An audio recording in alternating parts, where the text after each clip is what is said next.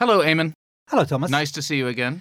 Nice to see you too. And hello to you, dear listener. Thanks for tuning in to the second episode of the second series of Conflicted, a podcast where we try to take you through the history of the last 30 years, the history of America's attempt from out of the ashes of the Cold War to build a new and glorious world where freedom, liberal democracy, and capitalism would thrive everywhere. And unicorns flying everywhere. And unicorns as well.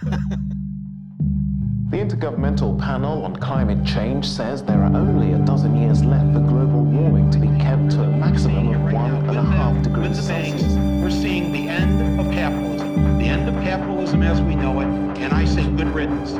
What is at stake is more in one small country than you will do another. Screaming all the way.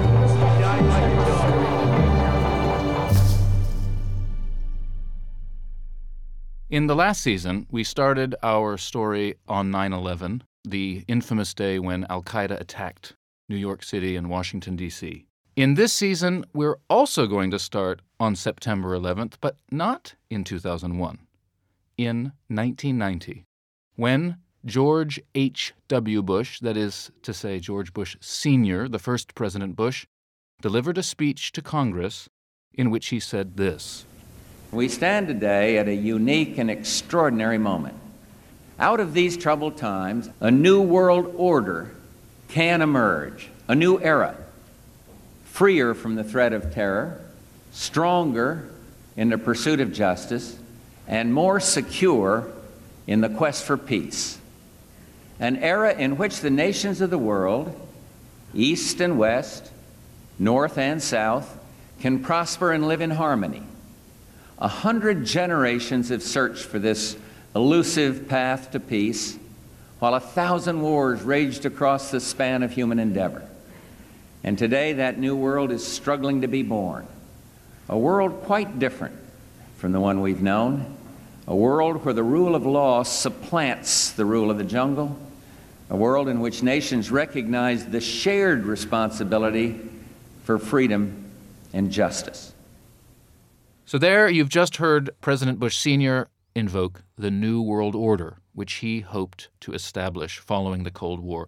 What was the New World Order? Well, I think we can define it like this. America, now unopposed, a global hegemon with no Soviet Union to oppose it, uses its military to police the world, prevent one nation-state from invading another, with the exception of America itself, of course, but that's another issue.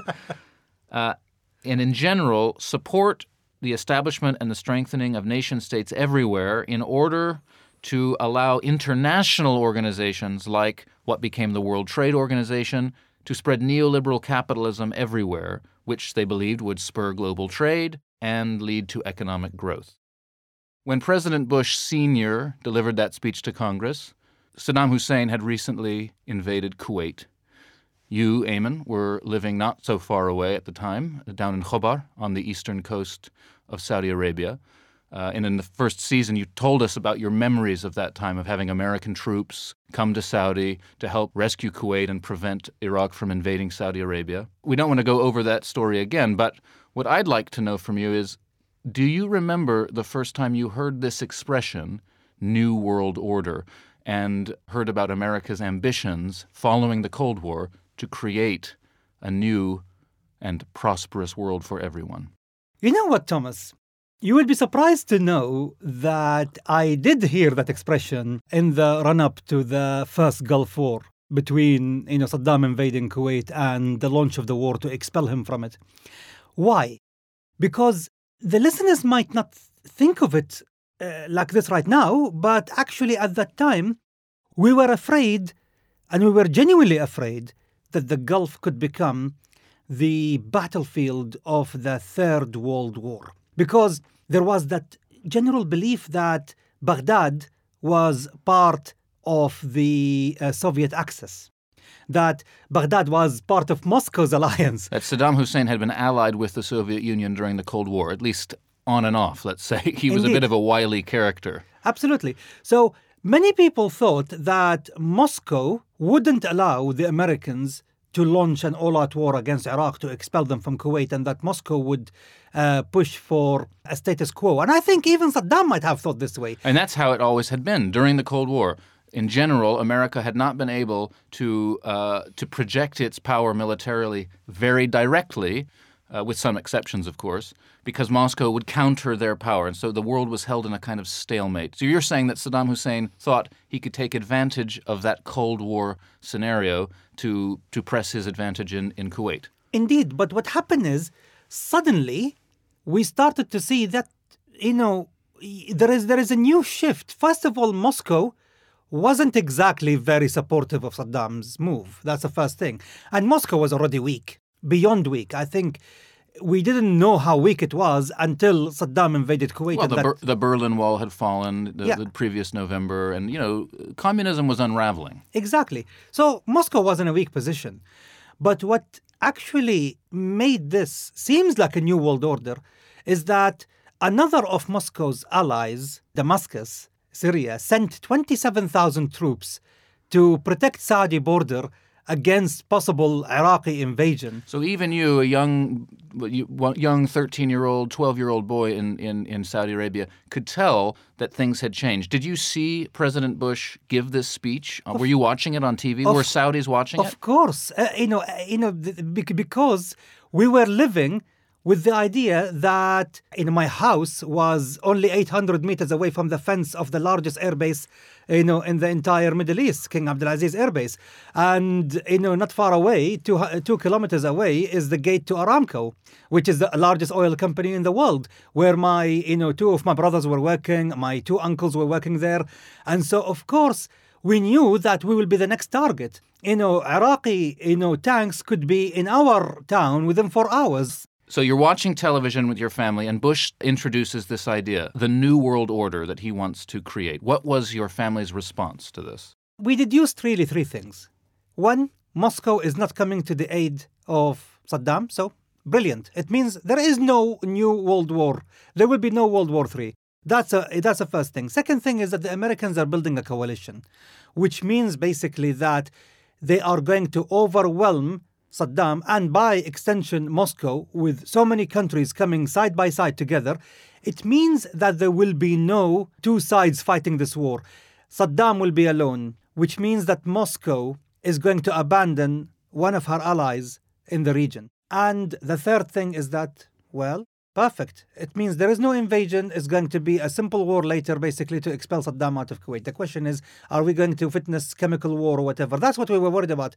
What did you think the new world that America was now going to lead would be like? We didn't think that America is going to lead yet because they haven't been yet tested in the battlefield yet. All of us in, my family, the extended friend circle, we were worried about America's previous performance in Vietnam. I'm not kidding, seriously.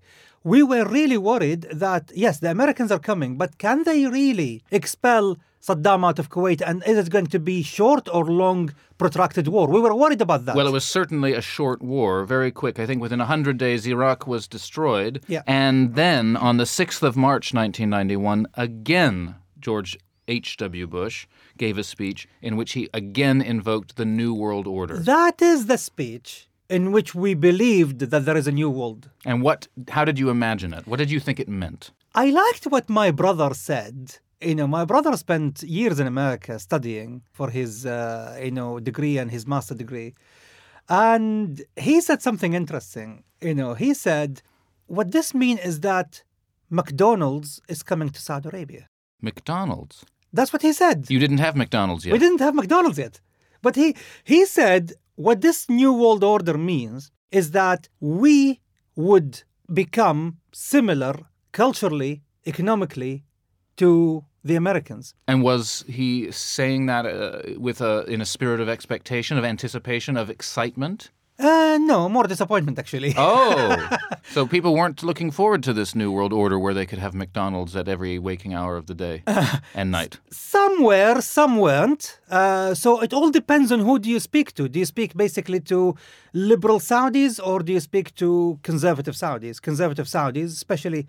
Don't forget, many conservative and liberal Saudis studied where? In the US. Aramco used to send so many people to study in America, and then they come back and, some have the opposite view of the U.S. as, being a hegemonic, cultural encroaching... Great Satan. Great Satan, Great yeah. Satan, yeah. But others basically have more positive view of the U.S. and its influence, in the world.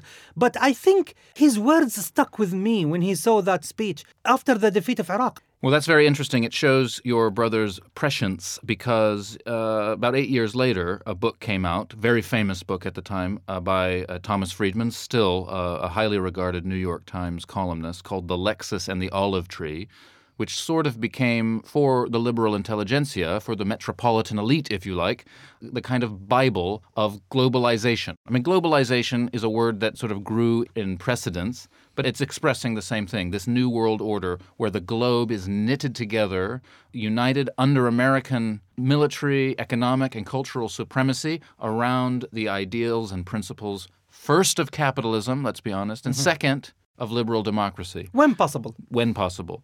And Thomas Friedman's book, The Lexus and the Olive Tree, actually introduced a principle which became quite famous, in which he said that two countries, each of which have a McDonald's in them, would never go to war with each other.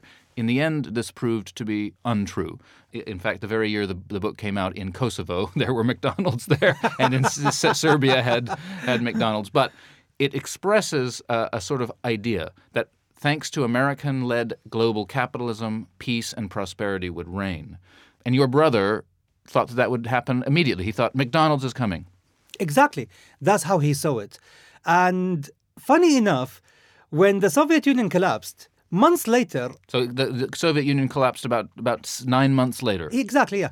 So months later, we saw the first McDonald's open in Moscow, and we saw lines and lines stretching a kilometer. And he told me, basically, do you remember when I told you it will be McDonald's? That McDonald's represented both the cultural and the economic hegemonic arm of the United States. It's funny that you say that in Saudi Arabia people greeted the New World Order differently depending on whether they were liberals or conservatives, because certainly I, in America at the time, growing up in a kind of quite right-wing, fundamentalist, evangelical environment, I was given to believe that the New World Order was absolutely, terrifyingly, apocalyptically horrible, that it was the reign of Antichrist about to arrive on Earth. And in fact, the same year that Bush gave his first speech on the New World Order, a famous American evangelical preacher and broadcaster called Pat Robertson, he published a book called The New World Order, in which he said, "It may well be that men of goodwill like George Bush, who sincerely want a larger community of nations living at peace in our world, are in reality unknowingly and unwittingly carrying out the mission and mouthing the phrases of a tightly knit cabal whose goal is nothing less than a new order for the human race under the domination of Lucifer and his followers." Wow. So amongst the right-wingers of America, there was a lot of consternation about this New World Order and what it could mean. Of course, they thought it was going to undermine American national sovereignty as America's political class pursues something like an international global order, which would dilute national sovereignty in pursuit of international goals. Inside Saudi Arabia, amongst, say, the conservative preachers and conservative teachers that you were socializing with on your way to becoming a jihadist terrorist a few years later, was there a similar, almost paranoia about this new world order? Let me tell you something, Thomas here. Please do, Ayman. You will be surprised to know that the 3 months that followed the American victory in the Gulf War against Saddam, these 3 months were incredibly weird and surreal. And, of course, when Bush spoke about a new world and a new world order, it was almost visible above our heads. Why? Because before Saddam left Kuwait, he blew up all the oil wells, and so the smoke, the heavy, dark smoke from the oil wells covered all of our region, at the Tri-City area of Dammam, Dhahran and Khubar, my city, were covered in dark clouds for 3 months. So you must have thought the apocalypse had arrived. Indeed. And what happened is, basically we wear white, robes, they call thobe. The white thobes of the Saudis, pretty Yeah. famous. So I go to the mosque or the school, whatever, basically, and they closed the schools actually at the time, so because of the health hazard. So, whenever I go to the mosque or to the shop or whatever, I come back, and when it rains, it becomes black. Basically it becomes so grey, because of the rain that comes with oil in it. So it was, and it really smells awful. So in this environment, we were forming our opinion of what the world will be after the defeat of Saddam, the inevitable collapse of the Soviet Union and the Soviet Axis. Communism is defeated in Afghanistan. Don't remember, it was collapsing in Afghanistan also. It was collapsing in East Europe. And Arab nationalism was defeated by Bush when he expelled Saddam out of Kuwait. So we were thinking, yes, the world is changing around us. And is it for the better? Well, the dark clouds literally were hovering above us. Take us into the minds of the conservative religious Saudis at the time, like my religious contemporaries in America. Were you afraid that the reign of Antichrist had arrived? Well, I tell you something. You remember there is a preacher not many listeners would have heard about, but of course many within the Arab world and Muslim world heard about. His name is Safar al-Hawali. Safar al-Hawali, he has a PhD in Islamic studies. And he's a part of a movement in Saudi Arabia called the Sahwa movement, or Absolutely. the Awakening movement. Thomas, you always impress me. Which was a movement of primarily Saudi clerics who, it is alleged, were to some extent allied to or at least sympathetic with Muslim Brotherhood ideas, and they petitioned the Saudi government over a series of years to increase the government's Islamic credentials, if you like, or basically to have a stricter introduction of Sharia into everyday life, to fight off the westernizing influence of globalization, culturally, economically, and all of that. And they wanted to ban interest-based lending, in the kingdom. They wanted to ban conventional banking. They wanted to go as far as, Saudis condemning the new peace process started in 1992 in Madrid between the Palestinians and the Israelis. We'll get to that shortly. Yeah. So basically, there were so many things they wanted, and they were to some extent successful in shifting attitudes within the government and certainly outside the government towards a more hardline Islamic direction. To an extent, but Safar al-Hawali, he basically was looking at the American arrival to the Middle East, especially in the Arabian Peninsula, as he used to call it, to push away Saddam and to safeguard the energy supplies of the world. He saw it as another episode of the Crusades.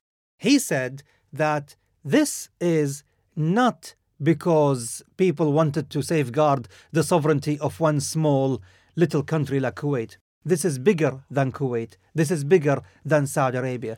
This is bigger than anything else. This is about American Christian crusading hegemony that is in the service of the Zionist project in Israel. Of course, we know that another person who was around at that time, Osama bin Laden, interpreted America's arrival in the Middle East in the same way. Exactly. Which led to Al-Qaeda, which led to 9/11, and everything we talked about in Season 1. But I think it's interesting that within Saudi Arabia, there was almost immediately, in response to the New World Order, in response to America's new unopposed role in the world, that within Saudi Arabia, people responded to this, some people at least, with call for a more Islamic order. Because the year after Bush's speech, an extremely famous and influential book was then released by someone called Samuel Huntington. It's a book called The Clash of Civilizations and the Remaking of World Order. It started in 92 as a lecture, in 93 an article, and then finally in 96 a book. And in this book, Samuel Huntington quite infamously says that America's dream of a new world order is not going to happen because actually, though perhaps capitalism has defeated communism, in the new world, it's not a clash of political ideologies anymore, it's a clash of culture. And he specified two cultures in particular that were not going to play game. One was China, and we'll get to that in another episode. And the other was Islam. And as we saw, to some extent, Samuel Huntington was proved correct, that to some extent and in some ways, the Islamic world was not easily or successfully integrated into this new world order. Some more than others. The problem is, it's not so much basically that Islam in itself did not play a part, because Islam is absent, to be honest, because of the fact that it's the Muslims who did not successfully integrate into this new world order or into this global economic model that the Americans wanted to install. And I tell you why, because while Egypt, Algeria, while Iran, Pakistan, these countries failed to embrace these principles. The principles of capitalism, liberalism, etc. Well, not so much liberalism, but I would say basically, free market economic liberalism. Those were embraced by countries like Malaysia, the UAE, Kuwait, Saudi Arabia. These countries embraced it. And as a result, basically, the living standards in these countries basically are far better. Of course, oil helped. But in the case of, for example, Malaysia, hardly any oil. And in the case of Turkey, in 2003 onward, basically, when they embraced free market capitalism, thanks to Dawood Ahmedoglu, also there was unprecedented levels of prosperity there. So there are some countries that successfully embraced, free market liberalism, and other countries who did not embrace or they failed because of the excessive dictatorship and autocracy that was implemented there. Well, eventually, George W. Bush and his advisors would come to the same conclusion and thought that they would have to remove dictatorship from the Middle East in order to see the New World Order through, with fabulously catastrophic results, as we saw again in Season 1. Now, initially, you're America. It's 1991. You've decided we won the Cold War. We have this unbelievable opportunity to erect a new world order. You're basically going to have three objectives in mind. First, you need to establish a new partnership with Russia going forward. You've been their enemy for the last 50 years, but you've won, and now you have to establish a new partnership with them.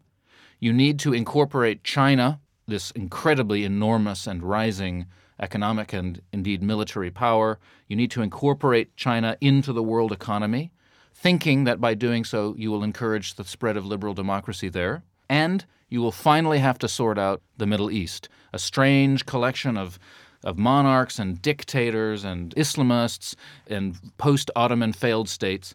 You finally have to sort out the problem. I would like us now to talk about that third objective, the Middle East, because immediately things started to happen. You mentioned before the Israel-Palestinian peace plan that was relaunched in Madrid in 1992 by George Bush Sr., and then it was taken forward by President Bill Clinton. At the time, Yasser Arafat was the leader of the Palestinian Liberation Organization. The Palestinian Authority hadn't yet been set up. It would be set up as part of this peace plan. And on the Israeli side, most famously, Yitzhak Rabin, who was eventually assassinated by a hard-line Jewish Israeli who felt that he had conceded too much to the Muslims. That peace plan didn't succeed. Why? Well, it didn't succeed because, of multitude of reasons. Well, first of all, let's talk about the plan. What was that plan, the Madrid peace plan, which was supposed to sort out the Israel-Palestine problem finally? What was the plan? I like the fact that the plan was a slogan. The slogan for the for the conference was also the plan: land for peace. Land for peace. Yeah. Meaning? Meaning give the Palestinians lands and they give the Israelis peace. So they'll stop attacking Israel if Israel gives back lands, yes. Basically. That's the idea. That's the idea. The 1967, lands in return for peace. In 1967, there was a war between Israel and Egypt. And Syria and Jordan. And in the course of that war, Israel conquered huge amounts of land in the West Bank and in Gaza. Yeah. And so it became a sticking point of the Palestinians that in order to have a peace plan put in place, they needed to get those lands back. Exactly, because there was a precedent for that, which is in that war also, Israel conquered the entire Sinai Peninsula, but they returned that to Egypt when Sadat, who was way ahead of his time in reading events, went to Jerusalem, reached peace with the Israelis unilaterally, and got most of the Sinai back. And piece by piece, basically, it was returned until finally, in 1986, the last small drop called Taba was given back to Hosni Mubarak. So Egypt got the Sinai back, and now the Palestinians say, well, we want all of the West Bank back, please. Indeed, and Gaza. However, here, there is a problem. This is where we have to tread carefully because we don't want to be, siding with one side, Thomas, here. So No, I hate siding with one side. Exactly. So on one side, the Israelis are saying that,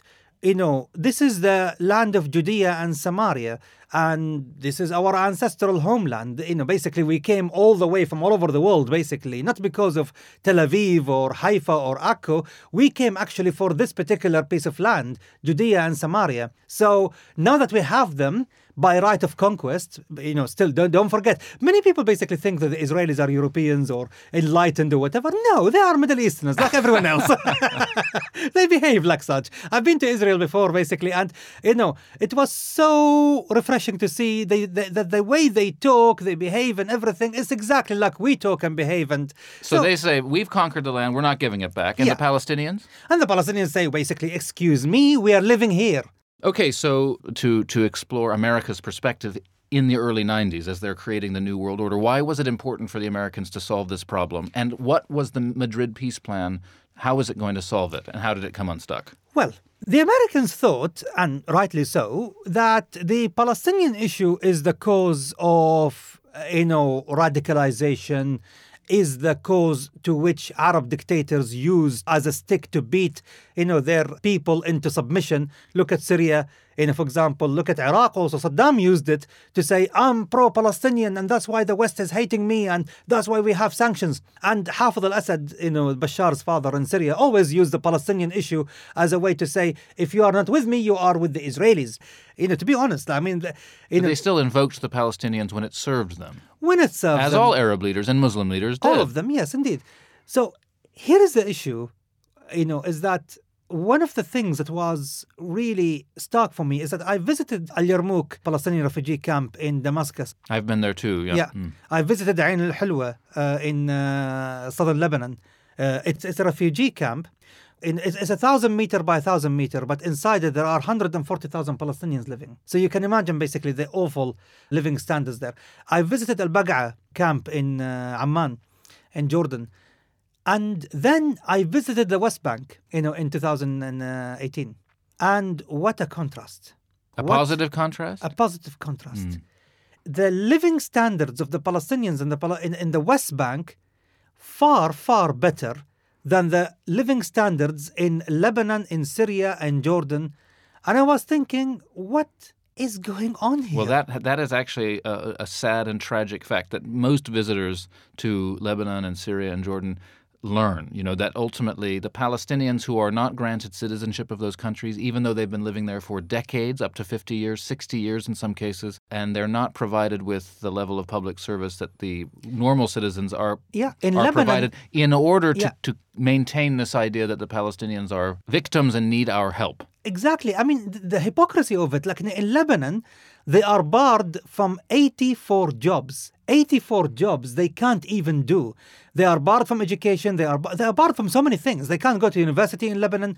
So, when I visited the West Bank, you notice basically that they had the places that were destroyed in the 2004 Intifada, which means uprising in Arabic. When you look at Jenin, for example, they have a new brand university now there, and you drive around and you find BMWs and Mercedes, and the levels of prosperity is far better. I'm not saying basically they are living the life. But no, I mean, Palestinians suffer a lot of injustice in the West Bank. There's no question. And in Gaza Strip, no question. But what is often not pointed out is that they suffer sometimes similar or even worse forms of injustice in their fellow Arab countries. It's worse in the Arab countries than in Israel. It's worse, much worse. The hypocrisy of it, is astounding. And I think that's one of the reasons why the Americans wanted to solve this issue, is to make sure that it cannot be ever used again to beat, the Arab people into submission. So the Americans want to neutralize their opponents within the Arab world's ability to do that. Exactly. And the Islamists, and don't forget the Iranians. The Iranians already created the IRGC, the Quds Force. We talked about the Quds Force in the last episode. Yeah. What does the word Quds mean? It means Jerusalem. Exactly. So, when you have an entire, army in Iran called Jerusalem Army, Al-Quds Force, so basically for the Americans, they looked at all of this in 1992 and said, only when there is a viable peace between the Palestinians and the Israelis that we can tell the Syrians, the Iraqis, the Iranians, and the Islamists of the region, that's it. Put up or shut up. The Palestinians have signed up to this peace. You can't be more Palestinian than the Palestinians themselves. But they didn't sign up to the peace. Why? Again, peace require compromise. And both sides, were not willing to compromise enough for each other basically to accept. For the Israelis, who, remember, basically, they are people who, just a generation earlier, remember this is 1990, a generation or two generations earlier suffered one of the largest, ethnic cleansing and genocide that ever happened in the world. The history. Holocaust. The Holocaust. And they've been attacked again and again by multiple countries, 1948, 1967, and 1973. So they always basically have, above anything else, a worry called security. Absolutely. And the country is so tiny, basically, if you drive from Tel Aviv to the, hills of Samaria and Judea, basically it's only like 12 kilometers or 12 miles, I think. I can't remember. But, we're talking about a small stretch of land, which means any opposing force can cut Israel in half and basically just divide the country very quickly and swallow it. So they always have this, unbelievable, irrational almost, basically, obsession with, security. So they don't want to compromise their security, and the Palestinians, they want their land back, and the Israelis said, well, we're not giving it to you. Well, this is where things get really complicated. The headline is, the Palestinians basically, like to have yes for an answer or no for an answer. They take either yes or no. For the Israelis, they don't like answers. They like questions. They like hundreds of questions to be raised. The sovereignty over the airspace, the sovereignty, where is the airspace is defined? Is it 200 meters above the sea level, 300 meters above sea level? Okay, what about the water underneath? Does it belong to Israel or the Palestinians? What about the settlements that already been built there? What do we do with them? Do we annex them? But okay, what about the roads between them, basically? Are they sovereign part of Israel or not?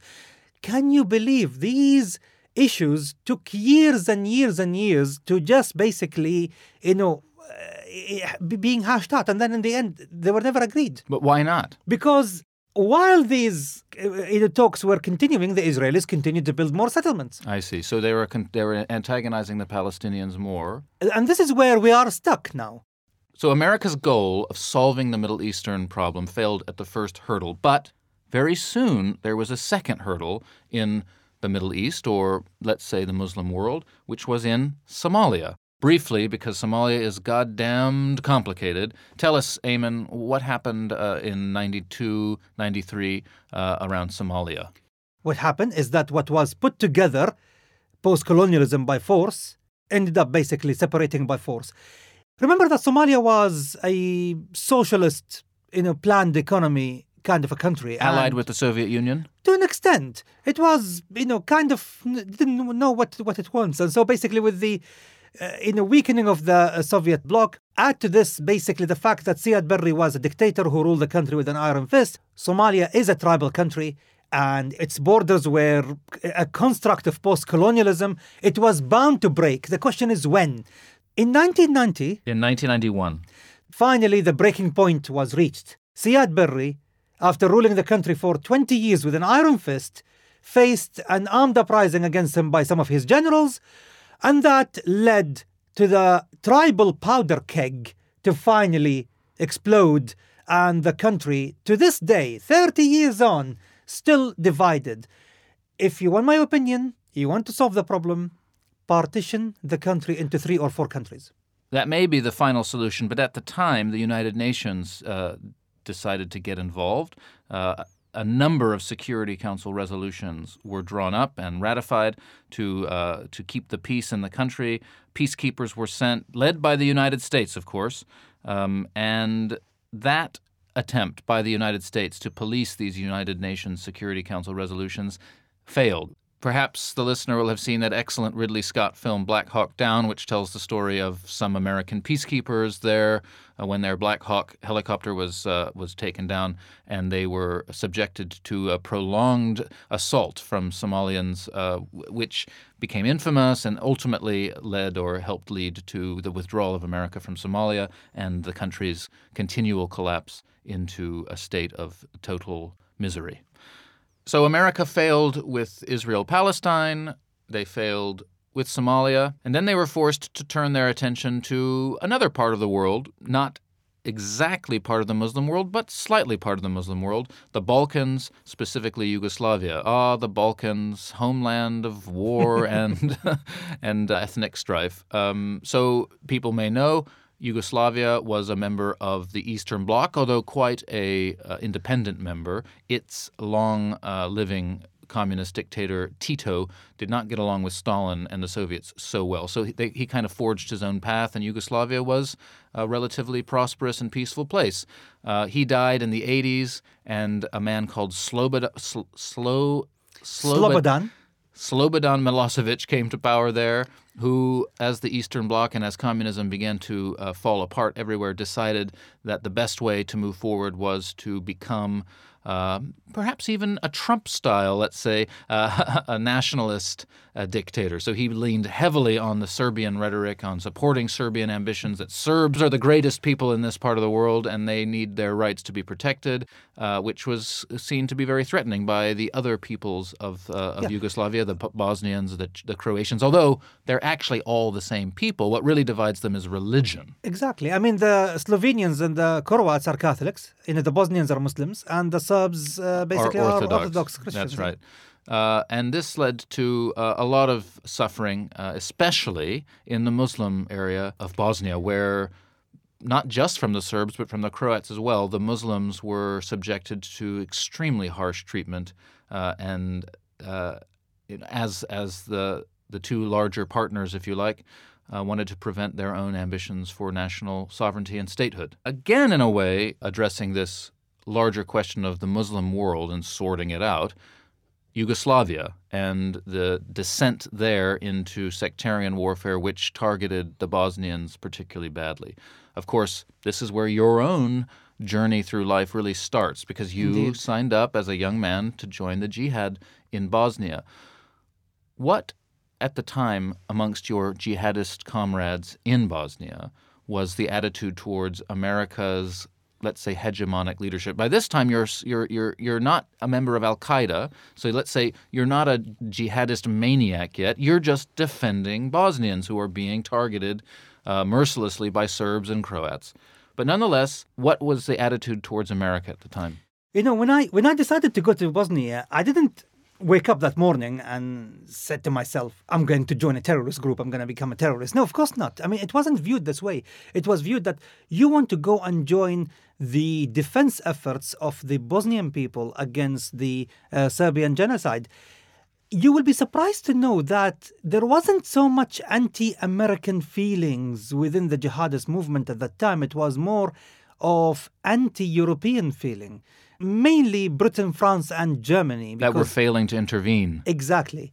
Their failure to intervene, although there was some interventions by the Americans and the French, forbidding the Serbs from placing heavy artillery weapons around Sarajevo during the siege of the city. But all of these basically were viewed as too little, too late, window dressing.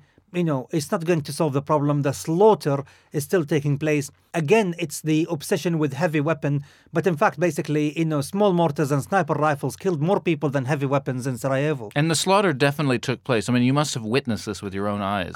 The discovery of mass graves was something that was happening all the time. So for me, basically, I've seen, the effects of the war. I've seen the suffering. I've seen the mass graves being discovered and dug up. So of course, there is no question that genocide took place there in Bosnia.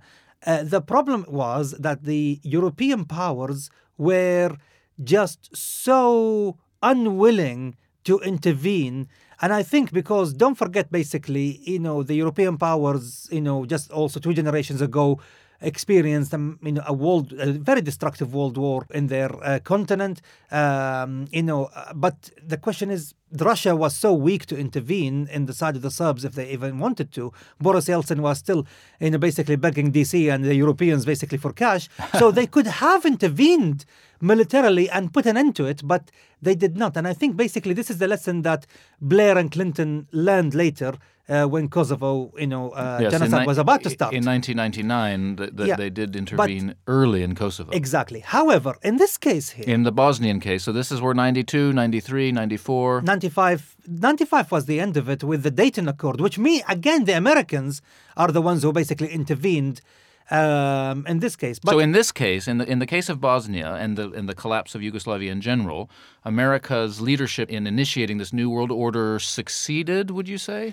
Succeeded in putting an end to a war, that's for sure. But in the words of another man who will have a very profound effect on America, when he sat down next to me, knee to knee, in a wedding in Bosnia in October of 1995. You're talking about Khalid Sheikh Mohammed. Indeed. He was the architect of the 9/11 attack. Exactly. He viewed it differently. He said the Americans, are now trying to put an end to the war, but what they are doing is that they are going to reward the Serbs, who are only 35% of the population. They are going to give them half the republic.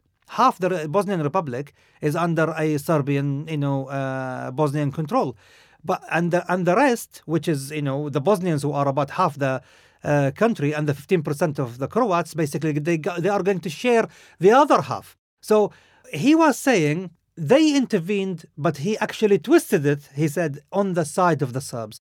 They came here to ensure that there will be no Muslim republic in Europe, and they ensured that by making the Muslim half diluted, with the 15% Croats who are going to be there. But that's not really true. That was his paranoid conspiracy theory sort of going on. Of course. But what do you expect from someone who hated the Americans so much that in 6 years' time he's going to launch 9/11 on them? Another thing is that, of course, the Americans also had to convince the Serbs. They needed to persuade the Serbs to come to the table by bombing them. By bombing them. They used force to bomb certain sites in order to tell the Serbs, we are willing to do it. So I think Slobodan Milosevic and Franjo Tuđman, Slobodan Milosevic was the president of Serbia. Franjo Tuđman, who was the president of Croatia, both of them in the end basically decided, it's time for the war to end. And Ali Izetbegovic, who was the president of Bosnia, who wasn't exactly happy with the terms. The Muslims had to give up so many lands, basically. But in the end, he thought that the alternative to this is an ongoing war for another 5 years. Can the Bosnian people take it? And credit goes to him, basically. I mean, he, in the end, agreed. Imagine if Yasser Arafat, representing the Palestinians, had come to the same conclusion in the 90s when the peace between those two countries was being ironed out. In Ali Izetbegovic, you have a politician philosopher. In Yasser Arafat, you have a flamboyant revolutionary. So these are the two differences between Arafat and Ali Izetbegovic, is that Begovic showed leadership. As I said earlier, America faced 3 main challenges in its pursuit of the New World Order. The first was sorting out the Muslim world, which, as we've seen today, largely failed. The other 2, incorporating China into the international community and establishing a new partnership with Russia following decades of antagonism during the Soviet period. These 2 challenges we will discuss in upcoming episodes as we focus in general in this series on unpacking the story of the New World Order. First up, in the next episode, Russia. Russia was, for everyone to see, was about to fail, was about to disintegrate. Eamon, you're giving away the game. In 2 weeks, everyone. Yeah.